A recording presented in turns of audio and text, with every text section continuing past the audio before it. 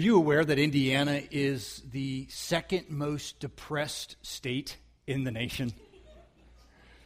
I mean, we fall right behind Rhode Island as one of the most states that has the greatest amount of reported cases of actual clinical depression. Did you know that personal care workers, such as nursing home workers and child care providers, are some of the most depressed people in the United States, with 11% of those in that field claiming actual clinical depression? Did you know that if you eat fast food more than 3 times a week, you're more depressed than the average American and trying to fight off depression? That means if you are visiting from Rhode Island and you happen to be working in a nursing home and you crave McDonald's, you need to come see me right after this sermon. We've got trained professionals to help you right after this. But you know, the truth is that 1 out of 10 Americans claim depression, clinical depression, medication, actual diagnosis.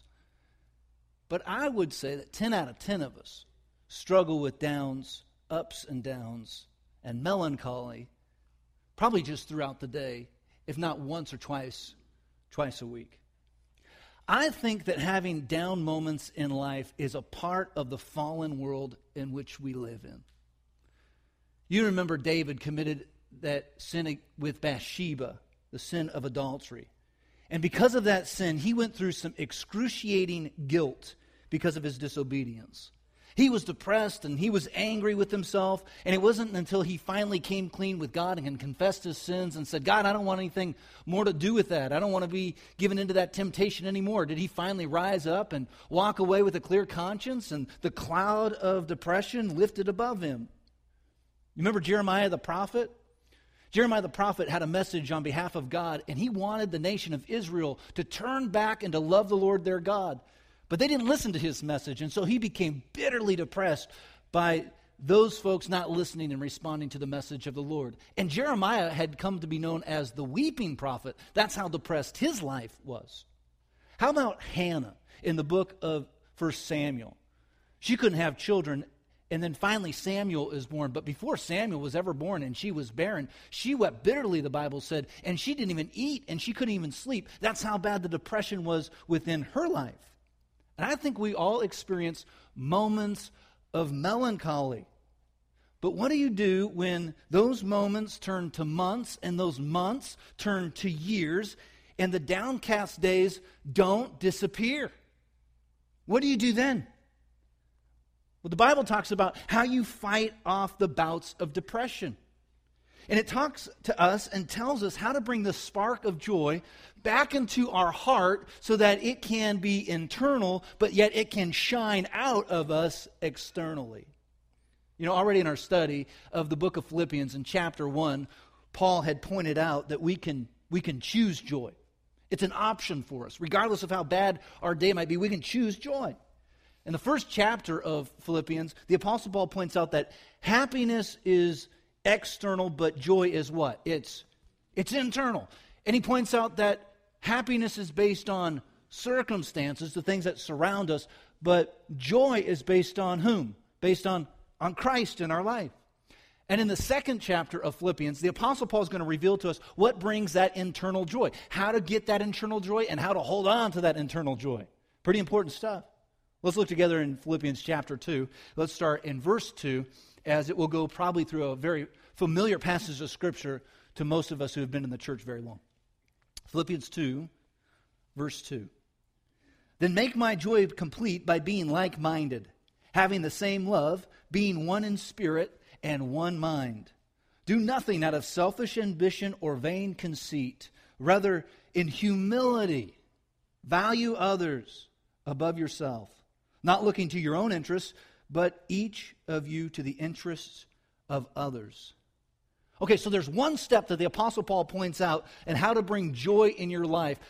But he wants us first to recognize the things that steal our joy. And I think it's important to start there. What are the things in your life that steal your joy? It could be anything, but the Apostle Paul points out 2 of them. The first one he points out is living a life which desires to impress others. That's a killjoy. He says, do nothing out of selfish ambition, he says.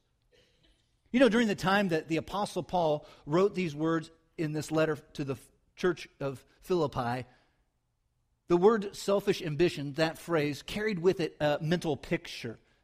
And that was a phrase, selfish ambition, which was used in common with politicians of the day. Politicians who vied for power with one another and tried to climb up the political success so that they would be envied and so they could carry a weight of power with them.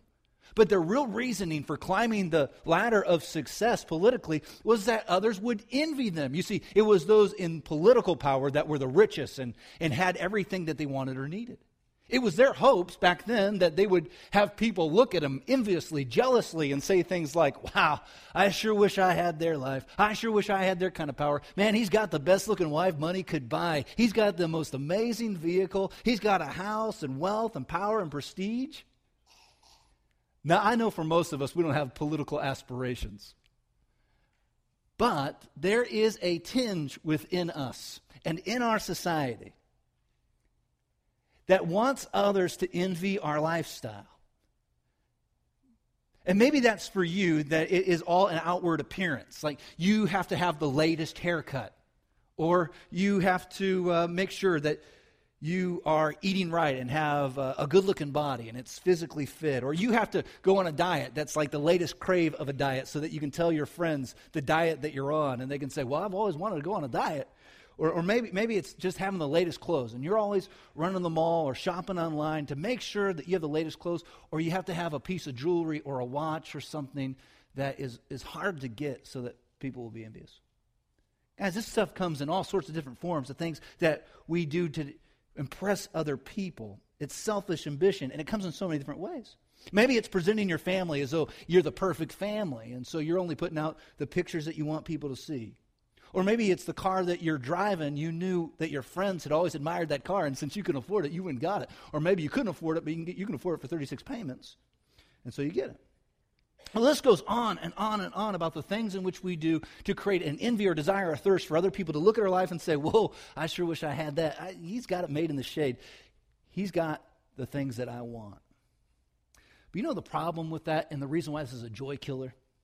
It's because you spend so much energy and effort and time and money on trying to impress other people who probably more or less don't really care in the grand scheme of things. And so you're trying to base all of your life and focus on making yourself better than someone else. Notice the second thing the Apostle Paul points out as a killjoy for us, and that's living for praise and the approval of other people. He says, do nothing out of selfish ambition, and what's the other part? Or vain conceit. And that's Paul's warning. In the magazine Psychology Today, it was reported some findings from a Canadian study that was done about the effects of social media and how it is creating a narcissistic society.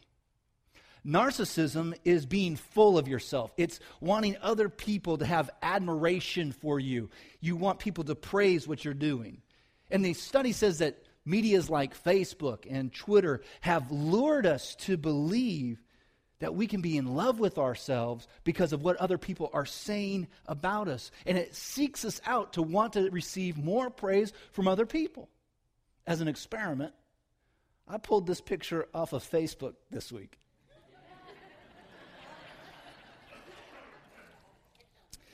And I took a look at some of the comments that were associated with it. Now, that's Evan Nave. Evan's our young adult pastor, and he has posted a couple of these pictures on Thursday, Throwback Thursday. And within a minute, he tells me, his brother's mother-in-law liked it. That's something, man, right there. You got it. Now, I know today his ego is probably 3 times bigger than it was Thursday when he posted that. I want to read to you some of the, you can see even what he says here. I still got it. That's how he posts his picture. So I love what Vicky Morello says. She says, still got what? Good question. Evan says, I got the stuff. Don't even know what that means. But I know that Erin recognizes her husband and says, good looking husbandy. That must be some kind of pet name that she just put out there for everybody. And there's poor Holly Smith, and she says, you look great, Mrs. Smile. And our many conversations, Erin, defriend her now. Leanne says, you look great, better than ever, Evan. And then Ellen comes, you're so stout Man, you can see, Evan, your head's getting bigger as I speak these words. 68 likes on the page. Evan says back to Aaron, public conversation, not pillow talk. Aaron, I know you love me for my body. Some character says, it looks like that body has lost a few pounds. Get back to work. But I know there are people that put their pictures out there, selfies, or their comments, or their unique vacations that other people aren't able to have, and they're just waiting for people to comment like a worm on a hook. They want people to sink their teeth in, and they're looking for praise. They're looking for admiration. They're looking for likes. They're looking for comments, and it's luring us to believe that the admiration and praise of other people is where we find our joy and contentment. And Paul says, no, that's not where that's found, friends. Actually, what it leads us to believe is the lies of Satan. The lies of Satan which say, you got to do what's best for you. See, people are praising you for what you're doing. Or, no one's going to love you until you first love yourself. Or how about this one? I can't help you until I finally help myself. But here's one of the biggest lies of Satan. As long as I'm happy, that's all that matters. But the focus on self, friends, actually robs us of our joy. So the Apostle Paul gives us some clarification of the things that will add to joy. So Paul says, let me warn you, get rid of those joy killers in your life, and let me have you take some steps that lead to joy. And so he begins to start this development process of how we go about it, and that's in verses 5 through 11. And I'd love for you to help me out with this. If you have your Bible open, you want to read this out loud, let's read it together, because commonly in the early church, this was read in a kind of chant or hymn kind of form. Now, we're not going to do that. We're just going to read it together. Let's read it out loud. In your relationship with one another, have the same mindset as Christ Jesus, who being in very nature God, did not consider equality with God something to be used to his own advantage. Rather, he made himself nothing, by taking the very nature of a servant, being made in human likeness, and being found in appearance as a man, he humbled himself by becoming obedient to death, even death on a cross. Therefore God exalted him to the highest place, and gave him the name that is above every name, that at the name of Jesus every knee should bow in heaven and on earth and under the earth, and every tongue acknowledge that Jesus Christ is Lord, to the glory of God the Father. Now, we recognize the things that still are joy, but Paul moves into the things that will help us to mature in our joy and develop joy within our heart. And he points to Jesus Christ, and he says, one of the things you can do to develop joy in your life is to have the same attitude that Jesus had. And in this, I see Paul luring to, kind of showing us three different attitudes that Jesus had. The first attitude Jesus had was a servant's heart. And if you want to have joy developed in your life, you begin to create for yourself a servant's heart. Friends, a servant isn't selfish. So if you want joy, you've got to stop being selfish. A man by the name of Dr. Barton Goldsmith had written an article titled 10 Little Known Facts About Depression. And in it, he lists the 10 traits that go along with those who feel depressed. The second trait was this, and he writes, depression makes you selfish. It's very hard to think of other people when you're wrapped in a prickly blanket of sadness and all you can think about is your own pain. So he says, be proactive and take the steps you need to heal. You want to know what his conclusion is? Start thinking outside of yourself rather than about yourself. Take on a servant's heart, he would say if he were a Christian man.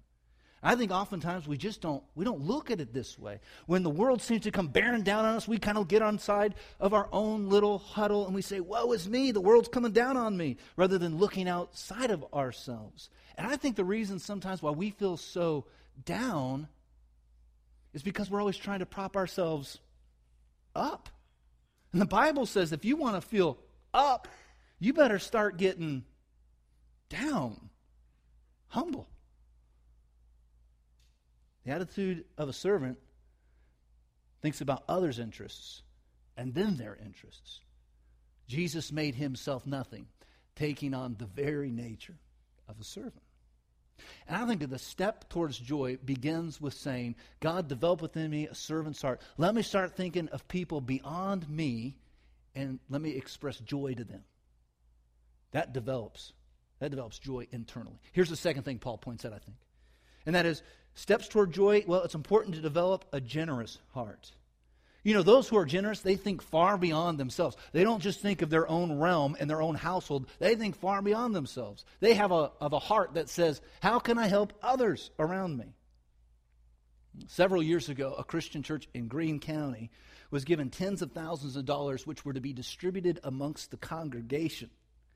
Now, each household was given roughly a little over $1,000, and they were instructed by the ministry staff to add to that with their own finances and then find someone who was in need of that money and then give it away with no strings attached. Just find somebody who could use $1,500 or so and just hand it out to them. Well, many in the congregation came back that next Sunday. They were so excited. They had such wonderful, incredible stories to share and how the money was used to help. And there were even several people that were recipients of that money that came and sat through the service and heard the gospel message being presented just because of someone's generosity. But there were some in the congregation that came back the following Sunday and they handed their money back to the church.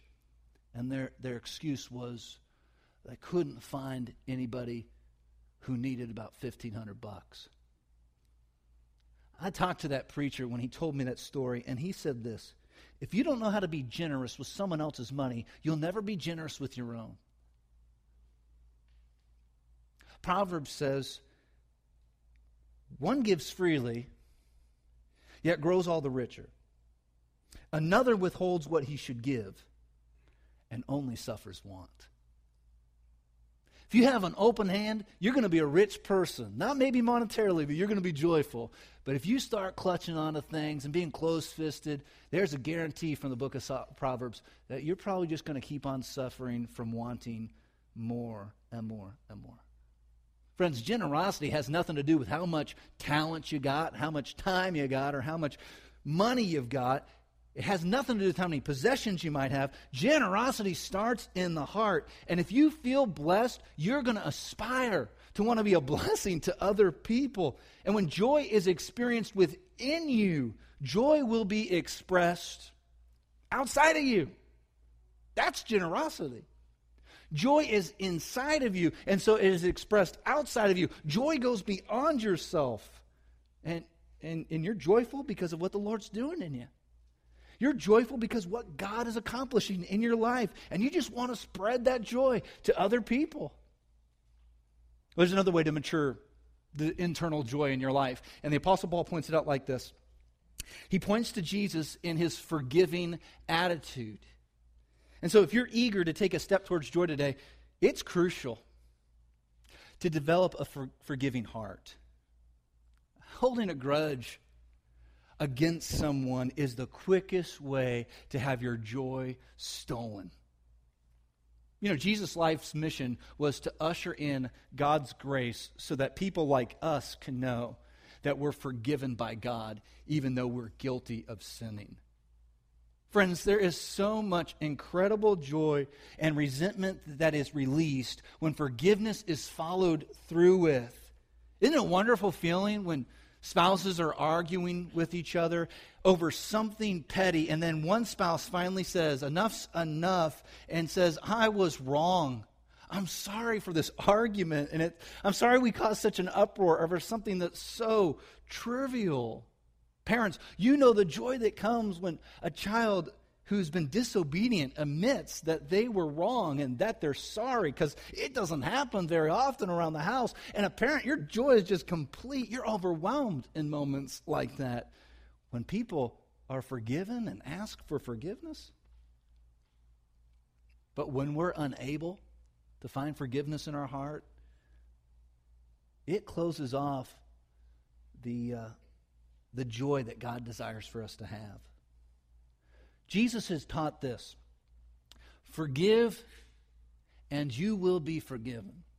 He goes on to say, with the measure you use of forgiveness, the same measure of forgiveness I'm going to use in your situation. But friends, when you hold on to a vengeful spirit, it keeps you from experiencing the joy, but I think probably more of a serious consequence, when we refuse to forgive, it puts us in jeopardy of not being in heaven with God. When we hold on to resentment and vengeful attitudes, when we're not willing to say we're sorry, when we're just wanting to hold on to the grudge, we're missing out on a lot of the blessings that God has in store for our life, and it steals our joy. So those are the three things that you can do to begin to develop joy within you. Now, Paul moves on and says, for you that have joy in your heart and you want it to stick and remain and glue it there, now let me share with you some things that you can do so that that joy remains in your life. He says the first thing to do is to apply joy is to commit yourself to God. Commit yourself to God. Look at Philippians 2, verse 12 and 13. Therefore, my dear friends, as you have always obeyed, not only in my presence, but now much more in my absence, continue to work out your salvation with fear and trembling, for it is God who works in you to will and to act in order to fulfill his good purpose. So if we want joy to remain, Paul says, commit yourself to God. Be obedient to Christ, even when no one is looking. Haven't you found out that when you have guilt in your life, you don't have a whole lot of joy in your life?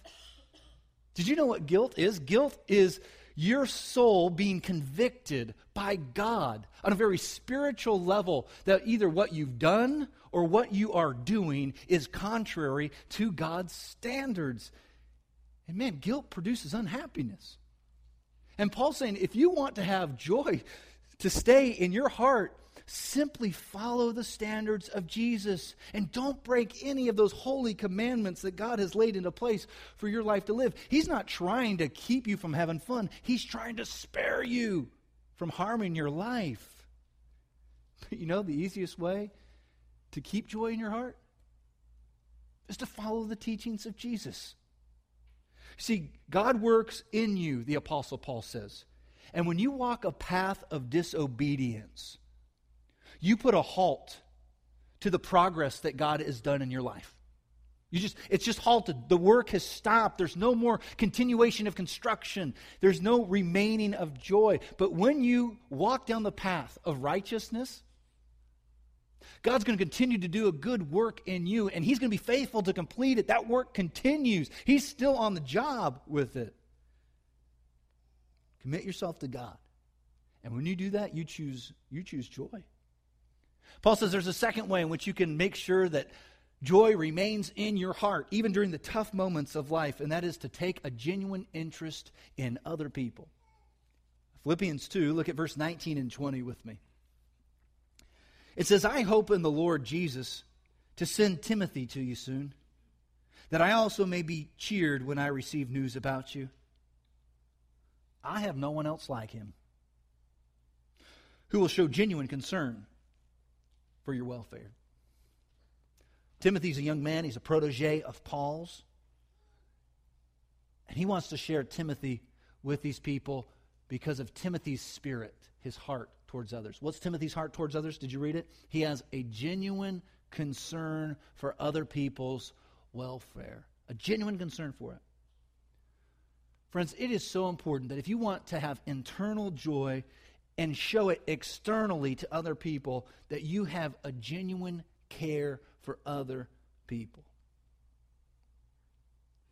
In business, most sales associates and most top-level managers go through some kind of training on how to act genuine with other people. They're taught this so that, I guess, a sales associate can close a deal quickly, or so that top-level management, when a complaint is heard by an employee, they can make that employee feel good about themselves, that the manager's genuinely concerned. But pretending to be sincere is not authentic sincerity, is it? I mean, a genuine, interested person has an open heart to say, you tell me about what's going on in your life. You had a vacation? That's great. You got to go with your family? That's wonderful. It's good to be with family. Rather than saying, You went on vacation? Well, let me tell you about a vacation I took back in 87. It will knock your socks off. It's about letting other people have some communication into your life. It's about being interested in what do people have to say and the things that they're doing in life. Jesus taught us this kind of ministry approach, that we'd have an interest in others. And here's Jesus' ministry approach. Find a need, fill it. Find someone hurting, and help them to heal. Friends, if you take on that mentality with the people that you're around all day long with, I'm going to find a need and I'm going to fill it. I'm going to find someone hurting and I'm going to help to heal it. Man, you're going to go a long way with people. It'll help to develop a genuine heart for others, an interest in them, just like Jesus Christ had. Romans chapter 12, verse 10 says, love each other like brothers and sisters. I mean, love each other like brothers and sisters. Give each other more honor than you want for yourself. Have you ever thought about that for others? You're going to give them more honor than you'd want even for yourself. Paul gives us one last way to build up joy in our hearts and to have it remain there, and that is to live a life of intentional relationships. So there's genuine interest in others, but there's intentional relationships as well. This past week, a friend of mine had shown me this quote on the screen. It says, as I get older, I'm becoming more selective of who I consider a friend. I find that I would rather have 4 quarters than 100 pennies. My question was, am I a penny or am I a quarter? He never answered the question. I consider myself a quarter. Since Paul committed his life to Jesus Christ, there were some things that happened. When he said he was a believer in Christ, all of his Jewish buddies abandoned him because they didn't share the same faith anymore. And when he became a Christian, all the Christians, because of his checkered past, were wondering, can we accept this guy? Has this guy truly been converted by Christ? And many of them wouldn't get close to him. So the Apostle Paul didn't have too many friends. And so the friends that he did have, he had to have an intentional relationship with them. And he was able to establish a relationship that was meaningful with a couple of guys. Number 1 was a young man named Timothy, and number 2 was another fellow by the name of Epaphroditus, who he met while he was under house arrest. Let's look at Philippians chapter 2. Look at verse 25. It talks about Epaphroditus. It says, but I think it's necessary to send back to you Epaphroditus. Now notice, the Philippians sent to him Epaphroditus so that Paul would be helped while being under house arrest. But Paul says, he's such a good guy, I'm sending him back to you, not because he's getting on my nerves. Here's how Paul puts Epaphroditus on a mantle. He says, he's my brother. He's a co-worker. He's a fellow soldier. He's also your messenger, whom you sent to take care of my needs. Now notice Paul's association with this guy. He says, we're like brothers in this. We are co-workers for Christ in this. We're like a band of brothers of soldiers here. And you sent him to me, and I appreciate it. And he came and he ministered to me. This is coming from the mouth of a guy that doesn't have too many friends, and he's saying, this guy's been a great friend to me. He's one of my closest friends, but you know what? I'm going to send him back to you. I want you to experience in your life the joy that this guy brings. And so Epaphroditus, he's been this great joy and inspiration to me, and I love it, but I want to share him with you now so that he can take care of you and minister to you in ways unique to him. And Paul's saying, Epaphroditus is the perfect man for the job. He's my best friend, my best man. And I don't have too many of them. But this guy makes me so excited and so happy, and I want to share that happiness with you. So I'm sending Epaphroditus back so that you can have the same joy that I've experienced with this guy in your life. And Paul invested into Timothy and Epaphroditus, not because they're the only friends he could get, but because he wanted to make sure that his relationships with others were intentional so that he could pour out into them the joy that was within him. You may have noticed that as we talked about the steps to joy, I never said this is step 1, 2, and 3. I don't think there is one, but I think there is at least one step you have to take. That first step to joy is by accepting Jesus Christ as your Savior and then follow after Him. You know, I've discovered over the past couple of winters when the days are short and the sun is covered by clouds, that I grow irritable.